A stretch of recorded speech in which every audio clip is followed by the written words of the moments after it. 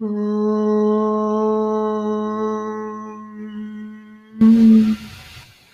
Shri Gurubhyo Namaha. Hi, hello, namaste, vanakkam, sasriyakal to all my loving dear souls. I welcome you all to Amor's Connect once again. In the last podcast, we had discussed about the attainment of the bliss. It was just an introduction. It was not a complete portion as such introduced in that. So we'll be seeing now the few other lakshanas or the gunas or the characters a person in the self consciousness will carry in the shlokas to continue. I'll be covering number 66, 67, 68, probably touch 69 meaning, 71 and 72. And that will be the end of chapter 2 of the Rhythm of Krishna, Bhagavad Gita, rhythmic format, written by Shishruti Badiji. It'll be the same Sanskrit shloka followed by the translation in the rhythmic format. Shloka number 66. Nasti buddhir ayuktasya nacha yuktasya bhavana nacha bhavayatah shantir ashantasya kutam sukam. He whose wisdom is not focused, his emotions are also uncontrolled. Uncontrolled emotions only spread disquiet around, and without peace can happiness ever be found. Indriyanam hi charatam yanmanonu vidhiyate tadasya harati pragnam vayurnavam ivambhasi. Wandering to the whims of the senses, the mind to its own preferred sense attaches. This sense mind leads the intelligence astray, just like the wind blowing a rudderless boat away. Tasmad यस्य महाबाहो निगृहीतानि सर्वशः इन्द्रियाणीन्द्रियार्थेभ्यस्तस्य प्रज्ञा प्रतिष्ठिता. Therefore, your self control you must reaffirm and in all respects hold your determination firm. As he who over his senses has mastery obtained, the state of the illumined mind he has verily attained. Shloka number 69, I'll just give you the meaning. For what is night for those lost in material dreams, it is day to the dwellers of the spiritual realm. And what is day for the seekers of the material mundane, it is darkness for the illumined man of spiritual plane. Vihaya kaman yasarvan पुमांश्चरति निष्पृहः निर्ममो निरहङ्कारः सशान्तिम् अधिगच्छति. He who from all desires abstains, a complete detachment in his life he obtains. From the senses of ownership and ego he is free, and ergo purely at peace he can be.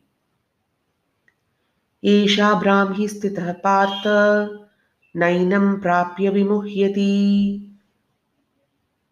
स्थित्वायां स्थित्वा स्याम् अन्तकालेऽपि Brahmanirvanamrichyati. O Arjuna, in this conscious state awaken, the veil of illusion is forever lifted. If this state up to the time of death is sustained, a merger in the infinite is then attained. So we had seen like how desire leads to delusion and delusion will be leading to anger and how anger will make you lose your mind and how the mind will get agitated and you will go into distractions and all this we had seen which will lead to annihilations or destructions in our previous podcast and which will be just not the perfect way for a person who wants to be in wisdom. A person who will be seeking wisdom should be always having control over his mind. So, filling the seeker's mind with ethereal joys, he attains the perfect wisdom's poise. So, we had stopped at that. And going further now, we will be seeing like how a person who is not focused, who is uncontrolled of his emotions, will be quite not peaceful around with wherever he is, and happiness he can never be finding at all. So this is what is explained in the shloka number 66.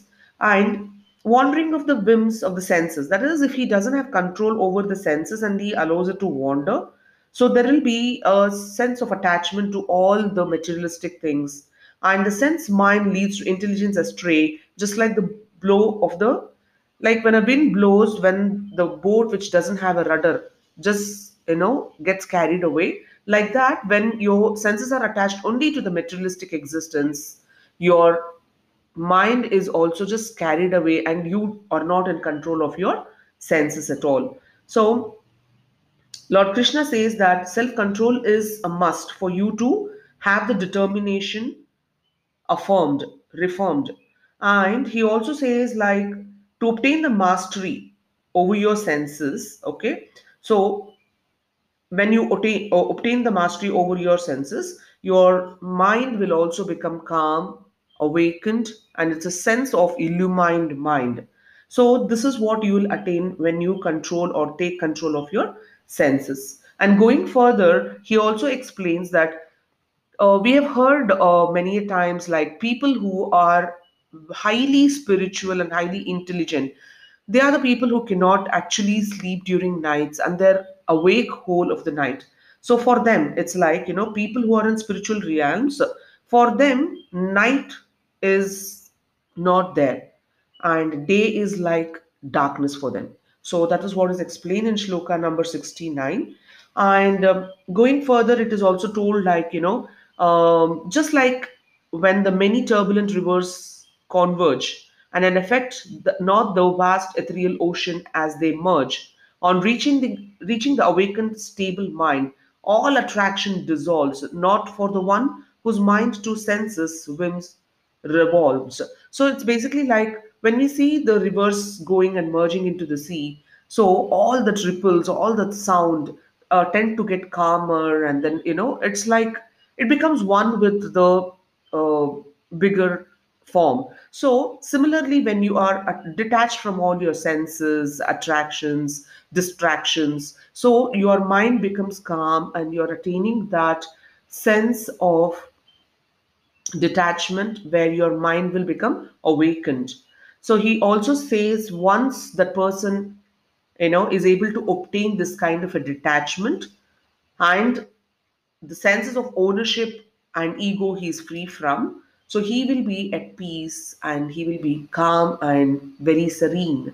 So he also says in the conclusion, if this awakened state of mind is attained and can be sustained throughout till the end, that is, at the end of the life, that is, when you're about to go off from this world, if you're able to sustain to this self controlled mind and senses, you are sure to obtain the highest form or the nature. So, with this, what I would like to conclude is, with whatever thought you leave this body, is what you attain, is already we have seen in the previous shlokas. And here now the Lord is saying, once you get that detached mind and get that attained self consciousness, you are ready to merge with the higher self. So that is what will be happening, is what explained in the chapter 2 of the Bhagavad Gita. So, going further, we'll be going in deep subjects and we'll be seeing how each and every terminology will be explained in the chapters to come. With this, I leave you all to ponder with what thoughts we should carry when we are preparing our last journeys. So, the last journey is not that easy as we think. People may think like at the end, no, we'll see on my time of death, at the time of death to leave, okay, let's think of God and we'll be able to achieve him, or achieve the higher self. So that will not be definitely possible at that moment. For that, the consistent, persistent practice has to happen from now, from this moment, so that that moment will become Sunayasa, very easy to attain. So, with this thought, I will leave you all. Connect with you all very soon. Thanking you all so much. Loving you all. God bless us all. See you soon.